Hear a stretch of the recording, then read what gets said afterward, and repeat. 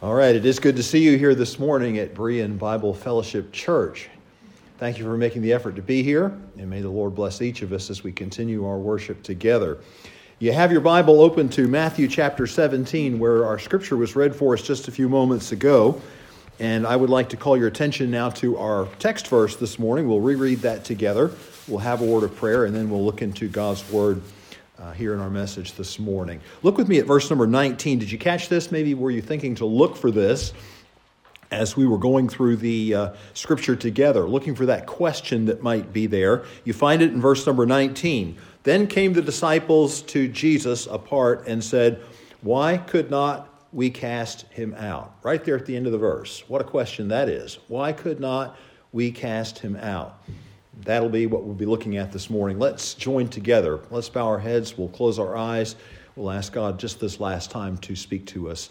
Father, we thank you for your kindness in giving us a new day. We thank you for your mercies, that they're new every morning. And certainly we are dependent upon you. We come to pray just this next time before we look into your word to confess our dependence, our need, our physical infirmities, our frailties, our mortality. All of these things we're reminded of, and our spiritual needs. May we be conscious of those as well, so that our hearts are humble and open before you, desirous for those things that we might take away from your word today that will help and guide us and equip us in this new and coming week. I pray, Lord, that you would just bless me here today as I seek to impart your word. I pray that you would give me the strength that's needed spiritually, physically, emotionally, and in every other way. Give clarity of thought and mind. And more than anything else, may the words of my heart and the meditation of my lips be acceptable in thy sight, O Lord, my strength and my Redeemer. For I pray these things now in Jesus' holy and wonderful name. Amen. Well, they asked him this. So as you know, what we're doing with this, looking at sort of the counterpart to that other series, Penetrating Questions of Jesus, thinking about the questions that Jesus so often asked people and how powerful they were and the message that was tied up in them. But the counterpart to that, the fact that so many people on so many different occasions asked Jesus questions, and one of the things that we noticed was that one of the largest groupings of such questions that we find recorded for us in the Gospels were from the disciples. And I've said to you before, I don't mind repeating it because I think it's something that we want to walk away with. We want to be reminded of. This to me is a great encouragement because it's so nice to just think about the fact that they were people just like we are. They were curious about the things that we're curious about. They were burdened about the things that we're burdened about. All those types of things. So as you come to this morning, you can identify readily and easily with them.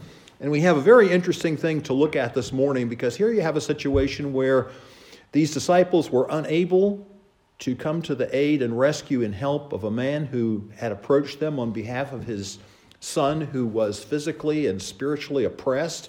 He was demon-possessed, as we find out and into the story.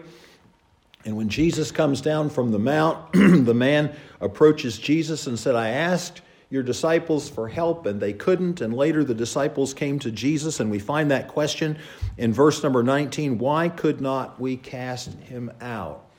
In other words, if you think about this for a few moments, it brings to our attention the subject of powerlessness. They came for help. They came for help to Jesus' disciples, and they went away. The man went away empty. He was not able to be helped. And it brings, I think, before our attention this morning, the sobering truth about so often in our lives personally, we lack spiritual power. So often the church lacks spiritual power. Several weeks ago, I don't recall now how many, 4 or so, whatever it was, but when you had a speaker on that particular Sunday, so there was a church over in Altoona that my wife and I had wanted to go and visit. I had met the man at a pastor's fellowship meeting, and we had a nice conversation afterwards. And I had never been to his church before. I'd heard about the church because the man who helped there at that church as youth pastor, his wife actually taught over at the school in Huntington for a year or so. So he knew of the church, never had the opportunity to visit. So we went there in the morning.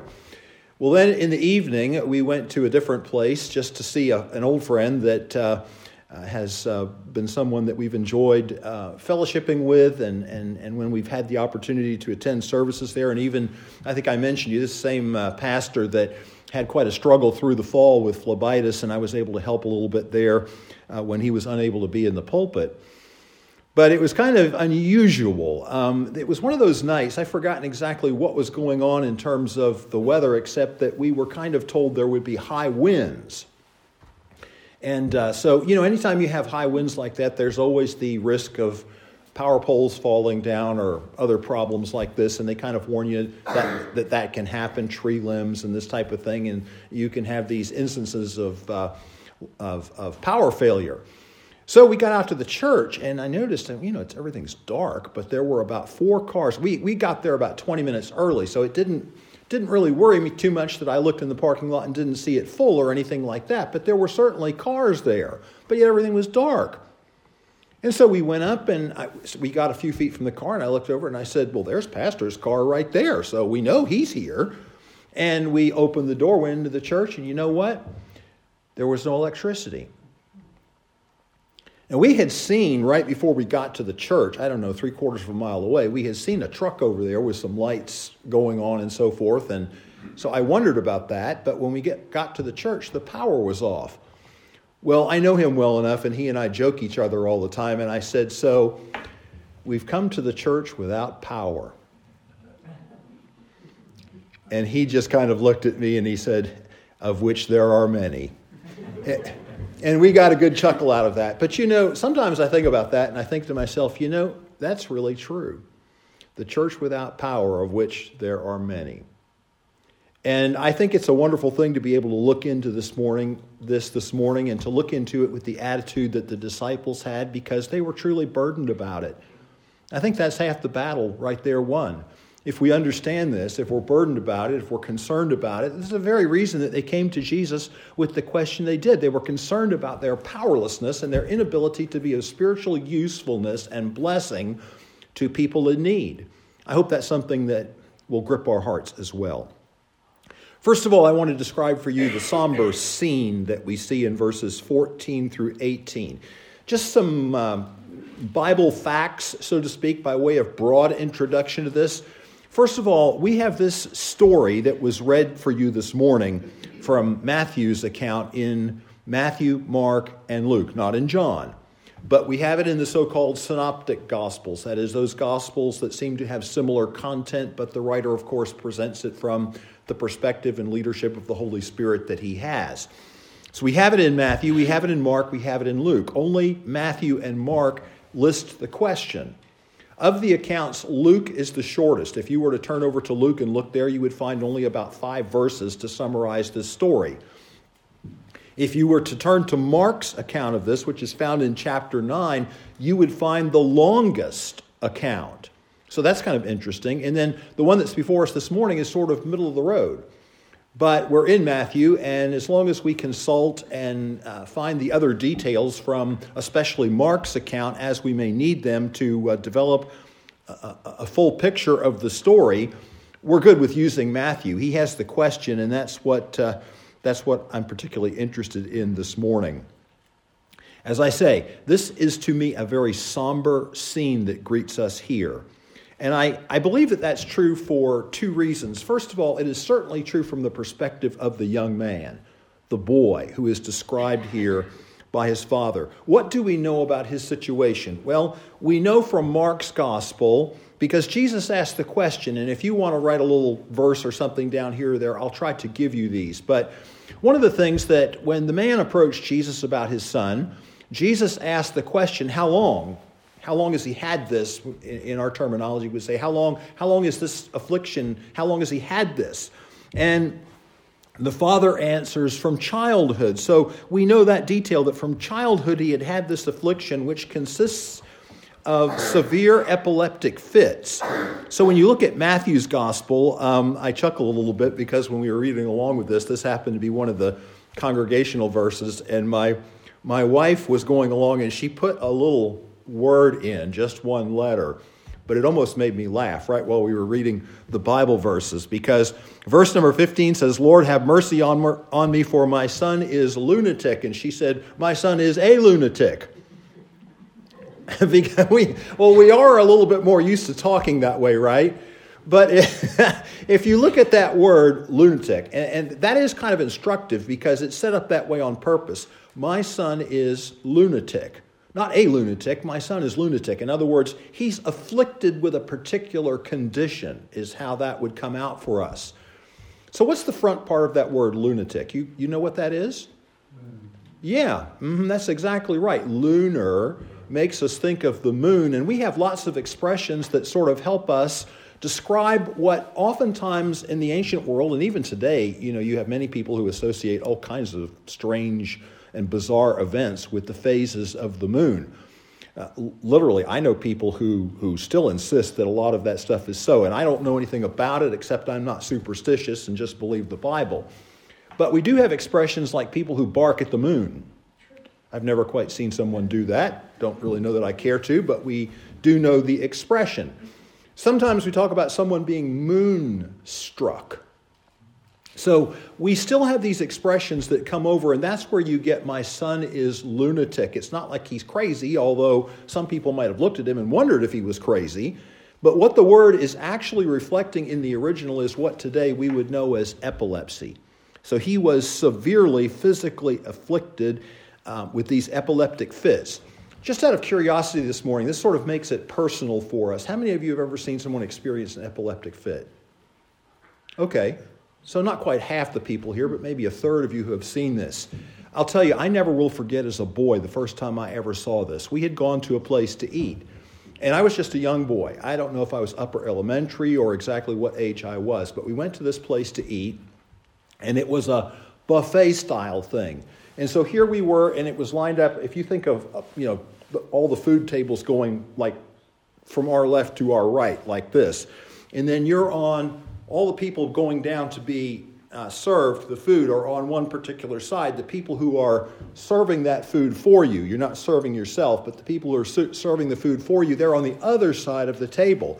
And so you go along and you figure out what's in these roasters and so forth that they have out there, what the food is. Well, all of a sudden, it was a black man actually, was behind the table, and he had charge of one of those roasters that had some kind of meat or something like that in it. And all of a sudden, he started into a convulsion. He put his hand into the hot food and then just kind of, had that fit.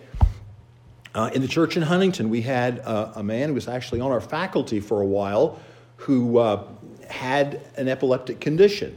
Medicine kept it pretty much under control, but once in a while, if they were experimenting with the medicine or changing dosage or something of that nature, and I actually witnessed him have one of those fits in church one time. And it's kind of a scary thing, really, if you don't understand it, and it can be severe. In this particular case, it was very, very severe, and of course, as you know, they certainly didn't have all the drugs and medications that we have today that help people keep this under control. But this is what he had. It's what the Bible says. When these fits would overtake him, some things would happen. There would be some symptoms. Sometimes you read the account and it says that the Spirit tore him. It means he convulsed. He had a severe convulsion.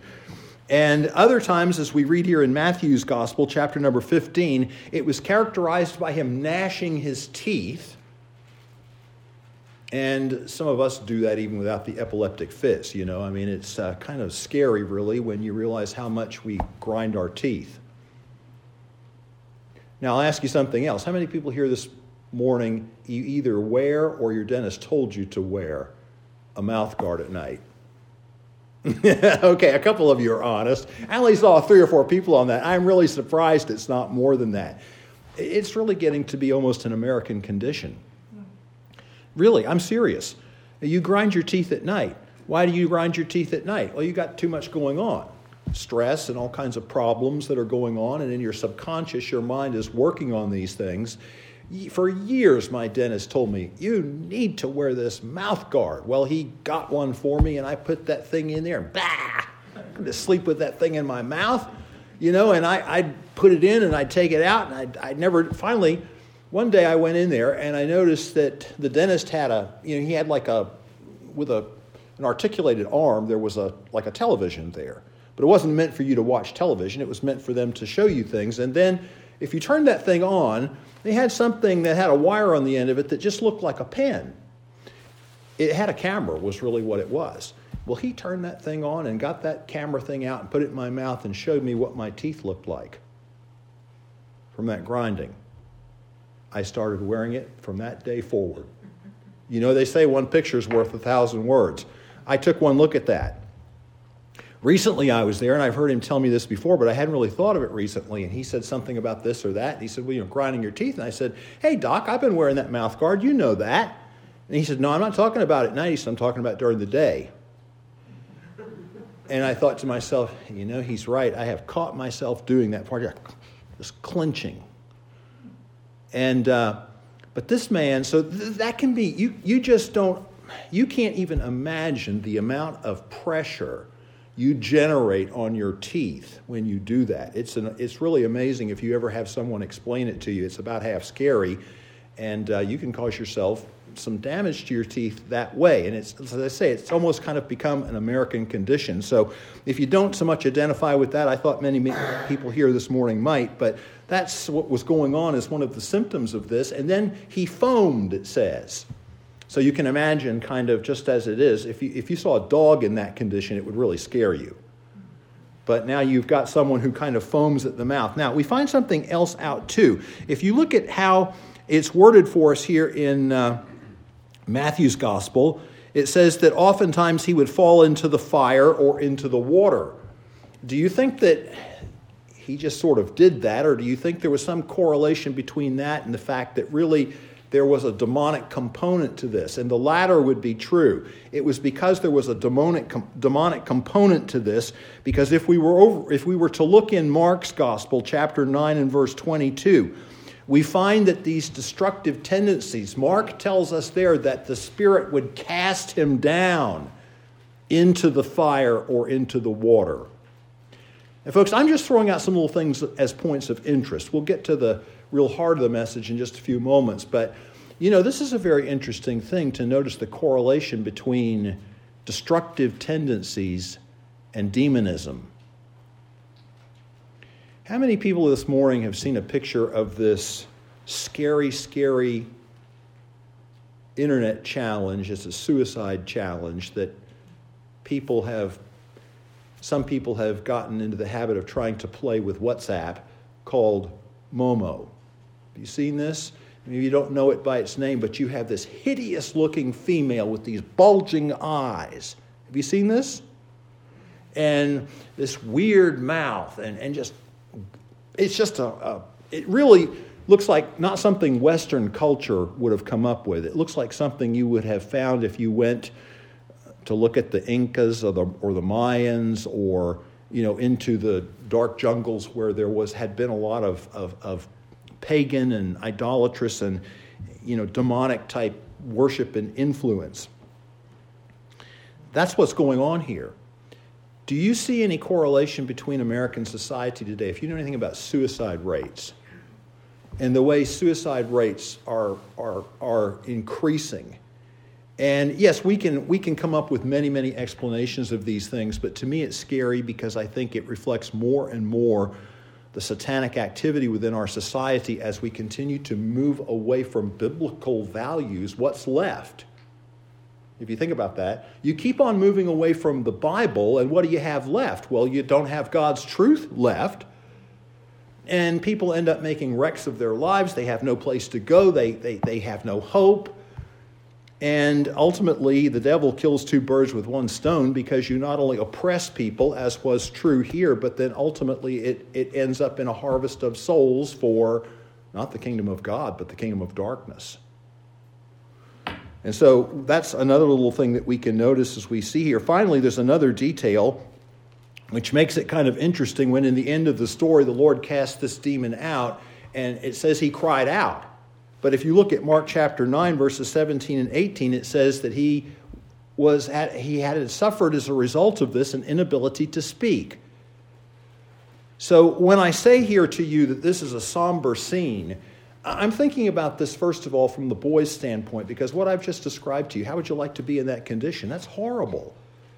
I mean, what's going on here is absolutely horrible, and I think it's important to make the point that the maladies, the physical outworkings that we're talking about, they're not exactly the same thing as demonic oppression, or rather demonic possession. You can have the one and not the other. And we have to be very careful because, you do see these people on TV and you see some of these religious con artists that say, well, bring him in here and we're going to cast out the demon of pain. And, he's got migraine headaches, so we're going to cast out the demon of headaches or whatever it is they come up with. And, a lot of that stuff's baloney.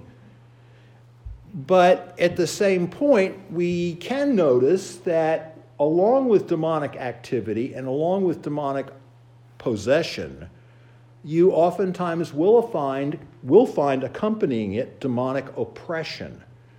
And that's what's going on here, that associated with this demonic activity, this boy has a demon. He's actually demonized. He's demon-possessed. The devil's cruel. And oftentimes you do see these physical outworkings of it, but not always. You don't always have to have these things, and you don't always have to call the physical problem. Many people are not demon-possessed who have some real physical problems, right? We would never want to make the jump and say, okay, it's a demon of this or a demon of that in every case. So you have to be careful how you work your way through this thing. There can be a correlation between the cruelty of demon possession and oppression and physical repercussions, but not always.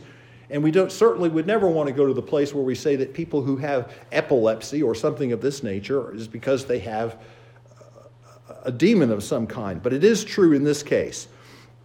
Finally, or two more things quickly before we leave this. We find out from Luke 9 and verse 38, so this is from Luke's account, that this is the father's only child. So you can imagine how this man felt as he came to the disciples looking for help for his son. Finally, one other detail is that just as Jesus says, "Bring him hither to me," if we read the other accounts, what we find out is the demon apparently sensing that the end is near. See, it's one thing for the demon not to worry about powerless disciples. Do you think to yourself, so how often is Satan really worried about the church? Must not be too worried about the modern church. Must be about half taking advantage of the modern church. Seems like the modern church seems to go along with half of what is wrong with our society today. I'm talking about modern apostate Christianity. I'm not talking about modern because we're in the 21st century. But as this boy is brought into the presence of the Lord, it's almost as if the demon senses, now I'm in the presence of someone who's probably going to take action, and this isn't going to end well for me. He throws this boy into a horrible convulsion. It says here that he was sore vexed. In verse number 15, Lord, have mercy on me, for my son is lunatic and sore vexed. So it's a severe case. He's if we were to actually, this word vexed is the word to suffer. It's the normal word to suffer. So what the father is saying is absolutely true. He's saying he suffers horribly. That's how we would put this in our speech today. And just as the boy comes into the presence, is brought into the presence of the Lord, a horrible, severe attack of this takes place. Now, I said it's a somber scene. It's a somber scene for another reason, and that's not just because of the boy. It's a bit of a somber scene because of the disciples. So what's going on? If you notice, if you were to look in Luke 9, Mark 9, or Matthew 17, you'd find something really interesting. This story is always, in each account, it immediately follows the account of the Transfiguration. Why is that significant? Well, why it's significant is because, the Lord took Peter, James, and John. He took the inner group, the three, with him up into the Mount of Transfiguration. This is what's going on below. The other 9 disciples who are down here in the valley or where the people are, and we find out from Mark's gospel that a great multitude has come together, and there begins to be quite a discussion that's going on. And in the midst of this discussion that's going on, this scene takes place with this father and his son as the father comes. There's this big discussion that's going on between Jesus' disciples and the Pharisees, and Jesus comes up and asks, "Why question ye with them?" But in the midst of all of this scene takes place with this father. So you have the 9 disciples who are here, and the father comes to the 9 seeking help. Why do you think he does that? Well, perhaps because they had been granted this power. Perhaps because the man knew that they were the disciples of Jesus, and that Jesus regularly cured people who had these types of afflictions and problems, and had a power greater than any satanic power. But more to the point of what I just said, let's turn back to Matthew chapter 10. By the way, all of the accounts, whether it's Matthew chapter 10 verse 1, or Mark chapter 6 verse 7, or Luke chapter 9 verse 1, they all tell us this. So let's look at this. It says, "And when he had called unto him his 12 disciples, he gave unto them," look at this, "power against," what's the next 2 words? Oh, wow. He called his disciples, and he gave them power against unclean spirits to cast them out and to heal all manner of sickness and all manner of disease. So perhaps because the man knew of Jesus and the man knew of his disciples, and perhaps because those disciples had been out, as Mark tells us, if we were to look at Mark's account, they had been out ministering and had been doing those very things, he had reason to come to them, reason to have hope, reason to believe that they could help him. But instead we find that they can do nothing. And then, if we look at what it says in Mark's gospel, it causes the Father to wonder if even Jesus can help. I want to read this verse to you because I think there's a lot of seriousness in this. Mark chapter 9, verse 22, the Father is talking to Jesus, and he says, "And oft times it hath cast him into the fire and into the waters to destroy him. But if thou canst do anything, have compassion on us and help us." Do you see what I'm trying to say? How often do people come to us thinking that we represent the Lord, thinking that we can provide help for them, and we don't have any answers? And I think this is particularly true when you look at modern liberal Christianity. People are desperate. People come looking for help, and they don't find anything. They don't find anything but a bunch of warmed over human philosophy and works religion.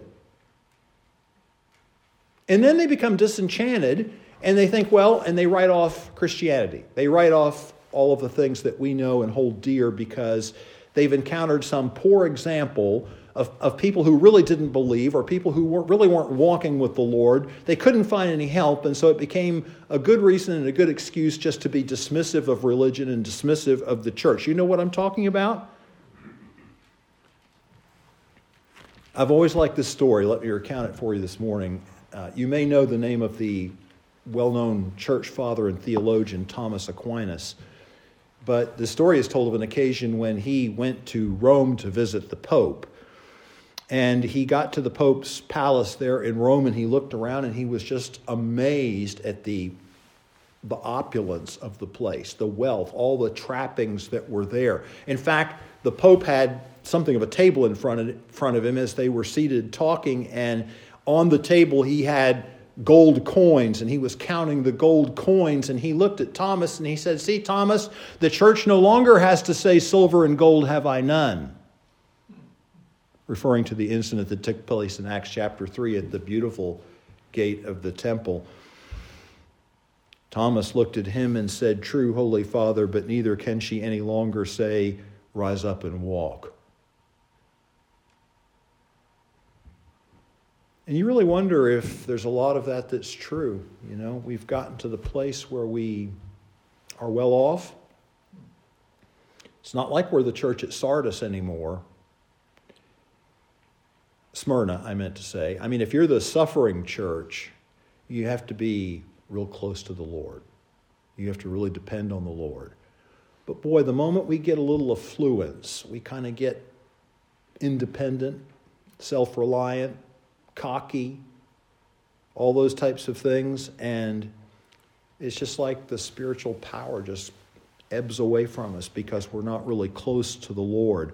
So there's no help for the boy. Here's a summary before we come to the last part of this. There's no help for the boy. The father despairs. And in verse 17, we read that Jesus groans, "O faithless and perverse generation, how long shall I bear with you? How long shall I suffer you?" Then he says, "Bring him," that is the boy, "hither to me." There's no help for the boy. The father despairs. Jesus groans. And the question I'm asking me and asking you is, how often does that describe us? Or how often does that describe the church? Set against this somber scene that we've been talking about is a sobering truth. And we find that in the last several verses, verses 19, 20, and 21. The disciples are humiliated. No one likes to be humiliated, but in this case, that's not all bad. They're embarrassed.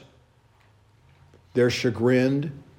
The Bible tells us in verse 19, they went to ask Jesus about this problem. And you'll notice an interesting word here. Then came the disciples to Jesus, and notice the next word, apart. If you looked at Mark's account, you would find that they were now away from the people and had gone into the house. So they're burdened about this. They've been humiliated by this, embarrassed by this, and now they take the occasion when they're away from the people. This is eating on them. And they take the occasion privately to approach Jesus. And what question do they have? Well, I've just shortened it down to make it simple for us. Why couldn't we? Why couldn't we? That's what it says in verse 19. Why could not we cast him out? Why couldn't we? What happened? Why couldn't we cast him out? Jesus gave 3 reasons. And this is what I want us to think about as we sort of tie this all together. First of all, he gave faithlessness, and actually I think this is the primary thing. If you look at verse number 20, Jesus said unto them, "Because of your unbelief." That's the first thing he says to them. That's primary.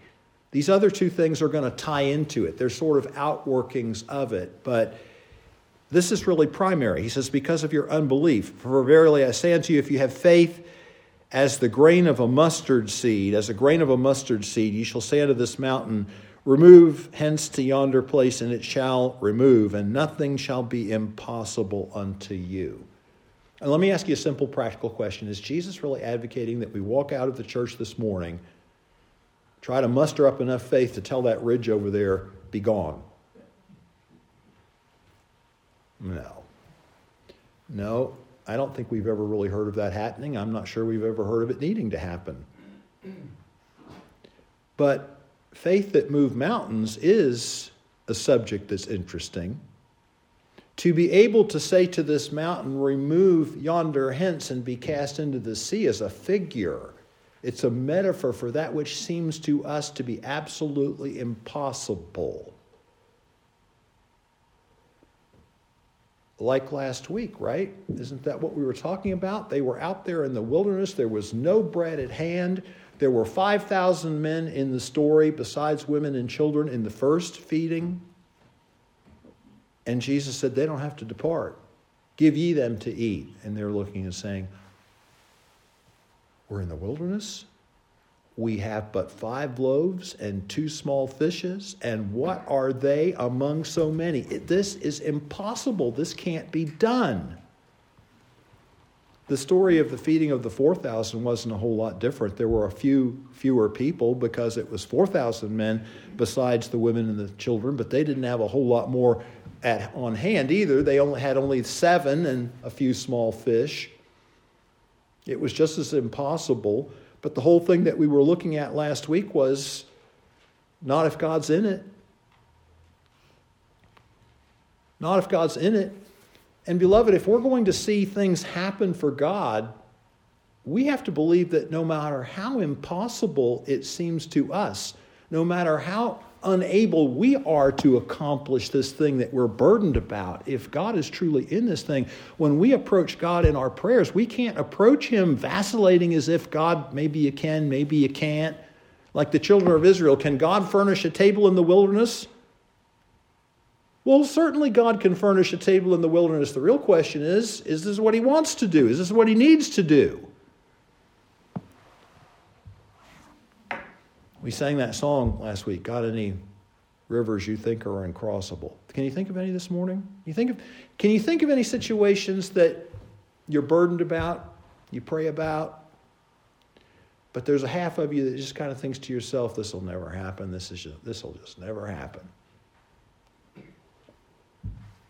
Got any people with hard hearts you know about that these people are never going to have any spiritual interest? This person will never get saved. Some of those are the ones that do. No, beloved, William Carey, who is known to the church and known to us as the father of missions, he had a saying that I think encapsulates this whole thing. You heard this before? He said, expect great things from God. Attempt great things for God. Those two things go together if you think about it, because if you expect, you attempt. If you don't expect, you don't attempt. And this is the condition that so often paralyzes the church and paralyzes us as individuals when somehow we begin to lose our faith that God is able to accomplish these things. Unbelief ties the hands of God. Look back in Matthew chapter 13. Just go back a couple of pages and you will find this. I give us the Matthew reference because it's closer at hand than the the Mark reference, but verse 57 says, and they were offended in him, but Jesus said unto them, a prophet is not without honor save in his own country and in his own house, and he did not many mighty works there because of their unbelief. Unbelief ties the hands of God. I'm not saying I know everything impossible. There's a lot of impossible things that God's not necessarily doing. It's discerning those things that he wants to do and he wants to work through us to do, and having faith that when we approach him in prayer, he says all things are possible. And do we really believe that? I'm not just preaching to you. I have to call myself up on this all the time. So I'm praying about this. How committed am I? Am I praying half-heartedly, really trusting, really believing that if God is in this, that God can accomplish this? And that's really the root of the problem, that the Lord just groans. It's not just true of the Father. It's not just true of the people around. It was true of the disciples. He was addressing them, and that's scary. So the second is prayerlessness, because the one leads to the other. And we find this in verse number 21. The Lord says, howbeit this kind goeth not out but by prayer and fasting. But when we don't have much of a heart to believe, we don't have much of a heart to pray. You see how they kind of go together? The root problem is the heart that isn't excited, doesn't really believe, isn't really in it for some reason. The prayerlessness. All I can really tell you this morning is, beloved, you can talk all you want, but I'm going to tell you something, and if you can prove me wrong, come tell me after the service. I want to know, but I don't think you can. No matter what you say, no matter what you think, God has chosen to do things by prayer. Not exclusively, but definitely. And God is sovereign. He can do whatever he pleases. But he has chosen to pour out many of his richest and most amazing blessings in response to prayer. I don't know why that is, except that God's ordained it, and except to make the practical observation with you this morning that it glorifies God. It glorifies God when we come and pray about things, even small things. In fact, sometimes I think the small things that we pray about that most people think God wouldn't even care about, But we don't believe that, right? His eye is on the sparrow. And we sang, I think, that song recently, Does Jesus Care? But he does care. So even when you lose your glasses or you lose your pen or something like that, I've tried to teach myself, just calm down. God knows where they are. Pray about it. And before long, really, most of the time, I found those things, and I go, oh, praise the Lord. It glorifies God. And the small things, the big things, they all glorify God. God has chosen to do that. If you were starting to name some of the most famous preachers that the church has produced, certainly at the top of the list, maybe crowning the list, I'm not sure, you would say Charles Spurgeon. Many people believe, and I wouldn't quibble with this, think that Spurgeon was probably the greatest preacher of the 19th century. And certainly as far as England is concerned, that has to be true. Do you know that Spurgeon left the legacy of over 63 volumes of published sermons? You think about that. That wasn't today. That was back then when it was a little more difficult to do those things. He was known as the Prince of Preachers. But even Spurgeon would readily tell you that it wasn't so much Spurgeon or his preaching as much as it was his congregation's faithful prayers. In fact, it's often been remarked that the whole church helped produce Spurgeon. Did you know this? When visitors would come to the church, especially if Spurgeon was there and they came and he was able to greet them, he would often ask them if there was a few minutes before the service, if they wanted to take a little small tour, he would often take them downstairs to the basement. You don't normally do that when you're giving people a tour of your church, right? You start with maybe the more well-known and better appointed things, but Spurgeon would take them down to the basement. He would ask them if they wanted to see the church's source of power. He wasn't quite sure whether some of those people were maybe thinking he was going to take them to the furnace room or something of that nature. Instead, he would take them to a room where there was a large group of people who were gathered, pouring out their hearts fervently in prayer for the service that was to follow and for their pastor as he preached God's word. Spurgeon believed that the prayer meeting was the most important meeting of the church. That's a little bit at variance with what we practice today. We may say, but it's not always what we do. After D.L. Moody visited London, or rather England for the first time, it would have been London as well, but he came back to America and someone asked him the question. They said, "Did you get to hear Spurgeon preach?" He said, "Yes, but better still, I heard him pray." Prayerlessness. And then the last thing I want you to consider, and we won't spend a lot of time with this, although this is something really you could devote an entire sermon or perhaps a couple of lessons or messages to. I'm going to call it carelessness, but the Lord attaches another word here.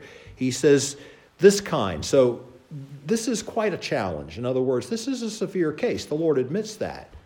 This is quite a challenge. Goes forth by nothing except by prayer and fasting. I choose to call this carelessness here because, well, simply this. What do we know about fasting? Well, we know that in the Old Testament, it was prescribed on some occasions. It was practiced on other occasions. It was often resorted to voluntarily as a means of humbling oneself in order to be more focused. Fasting tends to lend a focus and an urgency to prayer. Remember, once in a while we would do this. We'd decide that we really needed to pray about something, and a couple times we had we made it voluntary, but we had like fasting, and I remember too in the church where before we came to Pennsylvania, we're in Illinois, and the pastor did that when I used to always think to myself, every time I did that, I'd get about 2 hours into it. I'd say, whose idea was this? Because I'd get that about the time it was time to eat, and I'd get past that, and wouldn't feel well. And then I'd begin to think to myself, Maybe this wasn't such a hot idea after all. But you find it, and the thing of it is, it's a practice in the Old Testament that we find. You find examples of it in the New Testament. Matthew chapter 4 and verse 2 says that when Jesus was driven by the Spirit into the wilderness, he fasted 40 days. You find in Matthew chapter 9 and verse 15, you're right close at hand. Just turn back to this. This is maybe one of the better insights that we have into this. What Jesus was thinking when the subject was brought up to him. Jesus said unto them, Can the children of the bride chamber mourn as long as the bridegroom is with them? But the days will come when the bridegroom shall be taken from them, then shall they fast. So what was the Lord saying? Well, he was saying, well, there are going to come occasions when maybe that's appropriate. But I think also you find other examples. Let's look at one other. Let's go to the book of Acts chapter 12. You find times when the church practiced this. Acts chapter 12. Times when the church really sensed that it was urgent. Acts chapter 13, verses 2 through 3. And they ministered to the Lord and fasted. And as they ministered to the Lord and fasted, the Holy Ghost said, Separate me, Barnabas and Paul, for the work whereunto I have called them. And when they had fasted and prayed, they laid hands on them and sent them away. But here's what I was going to say. You can't find a command. You may find examples, and you may have the Matthew 9, verse 15 verse that seems to indicate that the Lord expected that it would happen, anticipated that it would happen, but you can't find a command in the New Testament to do it. So I'm always very leery about being too dogmatic on this subject. I think it's there for us to use as the Lord directs us to use it. The point that I'm trying to make then by calling it carelessness is what had happened to the disciples. Had they become a little bit too careless? Had they become a little bit too lackadaisical? This is where I will ask you to look at one last verse. We'll go to the Mark account of this now. I saved this on purpose for the end to sort of make this point. But remember when I told you earlier that all of the accounts tell us that prior to this happening, the Lord had granted them this power. So we're going to see this now in Mark's gospel. Mark chapter 6,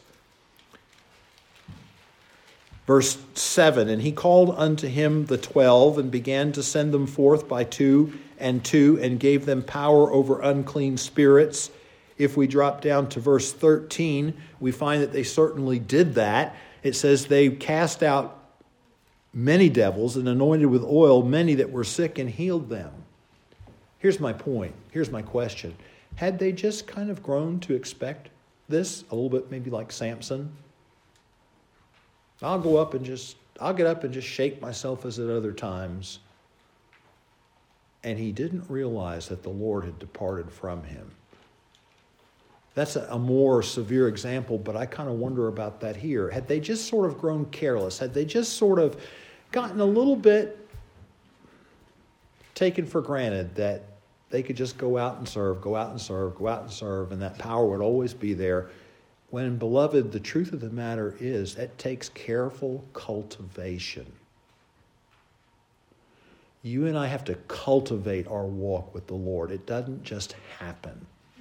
If you're going to be a person who's close to the Lord, if you're going to be a person who prays, if you're going to be a person who has the presence of the Lord and the ability to help people when they come because the Lord is there and his power can work within you, that takes a certain amount of cultivation. So is it any wonder, really, that so often people come looking for help and they don't find it because you and I grow careless so many times about our Christianity and about our spiritual walk, and we can go for perhaps days on end without really looking at our Bible. We can skip prayer for days on end and not really feel bad about it. But I'll close the message by telling you this: for all of their faults, the disciples were at least concerned enough to ask. When it happened, when they bumped their chin, when they were humiliated, when they were embarrassed, when they were chagrined, it bothered them. And I think that's where the solution starts. That's half the battle won, if it bothers us. If we listen to a message like this morning and we think, that's true of me, but I don't care, that's another problem, a different problem. But if we listen to a message like this morning, we say, that bothers me because I think that's true of me. That bothers me. I don't want to be a careless person. I don't want to be a prayerless person. I don't want to be a faithless person. I want to be, somebody comes, the Lord sends somebody to me for help. I want them to find the real thing and be able, by God's grace, to be able to help them. Well, that's where it all starts, with that concern. I've never seen this done. I don't believe I have to see it done to believe it, though, but there was a preacher that told an interesting story. He said it was his first church, and it was out in the country from where he lived. So he would often go to the church on Saturday, and he'd spend Saturday night, and he'd spend Sunday, and then he'd come back to town on Monday after the weekend and the services were over. He said often when he would go, he would stay with an older gentleman. The man happened to be 89 years old. And he was a coffee drinker. And the preacher apparently wasn't so much of a coffee drinker, but he'd come out in the morning and they'd sit down and the old man would be there at the table, and he had an old-fashioned cook stove, and on the cook stove he had one of those old-fashioned coffee pots where it's like the coffee's in there boiling. You've seen that, right? Not these modern contraptions. I mean, they get them hot, but I mean, it's not like boiling hot. Well, he said this man would pour a steaming mug of coffee. They'd be sitting there talking, and he said all of a sudden he'd pick it up, put it to his lips, and drink the whole thing straight down. Just like that. Well, whoa, how in the world? He said, if I attempted something like that, he said, I'd burn my mouth, I'd burn my lips, I'd burn my throat going down. They talked about it, and of course, what it really amounted to, the solution to being able to explain why the man could do this, was just because over the years he had done this enough that all of that tissue became insensitive to it, so that it didn't scald him when it went down his throat. He had just kind of become, to pick up on what appears to be a theme of the morning, hardened. Almost like a man that you see that has all manner of calluses on his hands. I once had a fella come over to help me with an electrical problem. He'd touch something and it wouldn't shock him. I touched the same thing, about knocked me over. It didn't shock him. I don't know whether he just, I'm sure some things would shock him. I mean, you look at some of those power cabinets, and I'm sure some of them are an immediate trip to heaven. But he touched those things and he couldn't feel it, wouldn't shock him. And I have to think that between the roughness of his hands and just the years of working with electricity, the same thing was kind of true. He just kind of conditioned to it, didn't really bother him much. And all I can really tell you what I'm talking about this morning is I don't care to be that way spiritually. I'd rather be sensitive. I don't mind shedding a tear if I need to. I'd rather be tender. I'd rather be in a situation that if I'm in a service or I'm in my car or wherever I am and I hear God's word, or I'm just praying and thinking and something convicts me, I'd rather be in a position that I want to respond to that. If we keep ourselves that way and keep ourselves close to the Lord, then we won't have so much of this problem of people coming and sensing not much there. Gracious Heavenly Father, we come this morning with a hard thing, but we thank you that the disciples were concerned. May we be concerned. Help us, Father, to want to be genuine, to be real.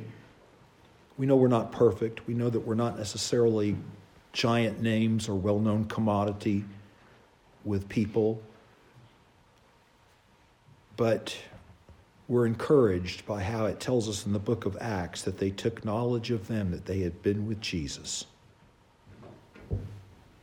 And we desire to be that kind of person so that when you are ready to use us, when you bring us to circumstances and situations. And then for all of those things that we grapple with in our lives, that we struggle, like this man who prayed, Lord, I believe, help thou mine unbelief.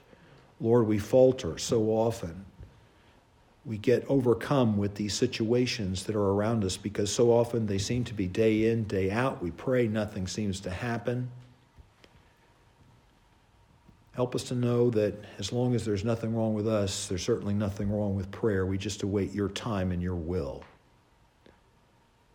But along the way, I pray that you will encourage us with many answers to prayer. Burden our hearts to pray about many things, so that as we hear answers to prayer, even as we were here Wednesday night and heard Brother Packer tell about the healing that's come more quickly than the doctors expected, help us to realize these things come about because we've prayed and because you hear and answer prayer. And may those things encourage us to realize there are many other things in just the same way that you can do, that you desire to do. If we expect great things from God, then lead us to attempt great things for God that you lead us to attempt. And may we not be a spiritual liability or hindrance to others simply because we can't find a way to believe you and trust you.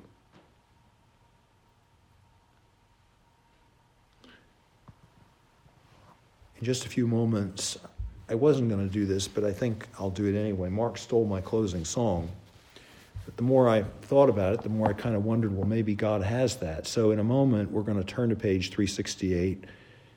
Once again, A Tender Heart. But I'm going to ask Kathy if she'll just play quietly on that song for us for a moment.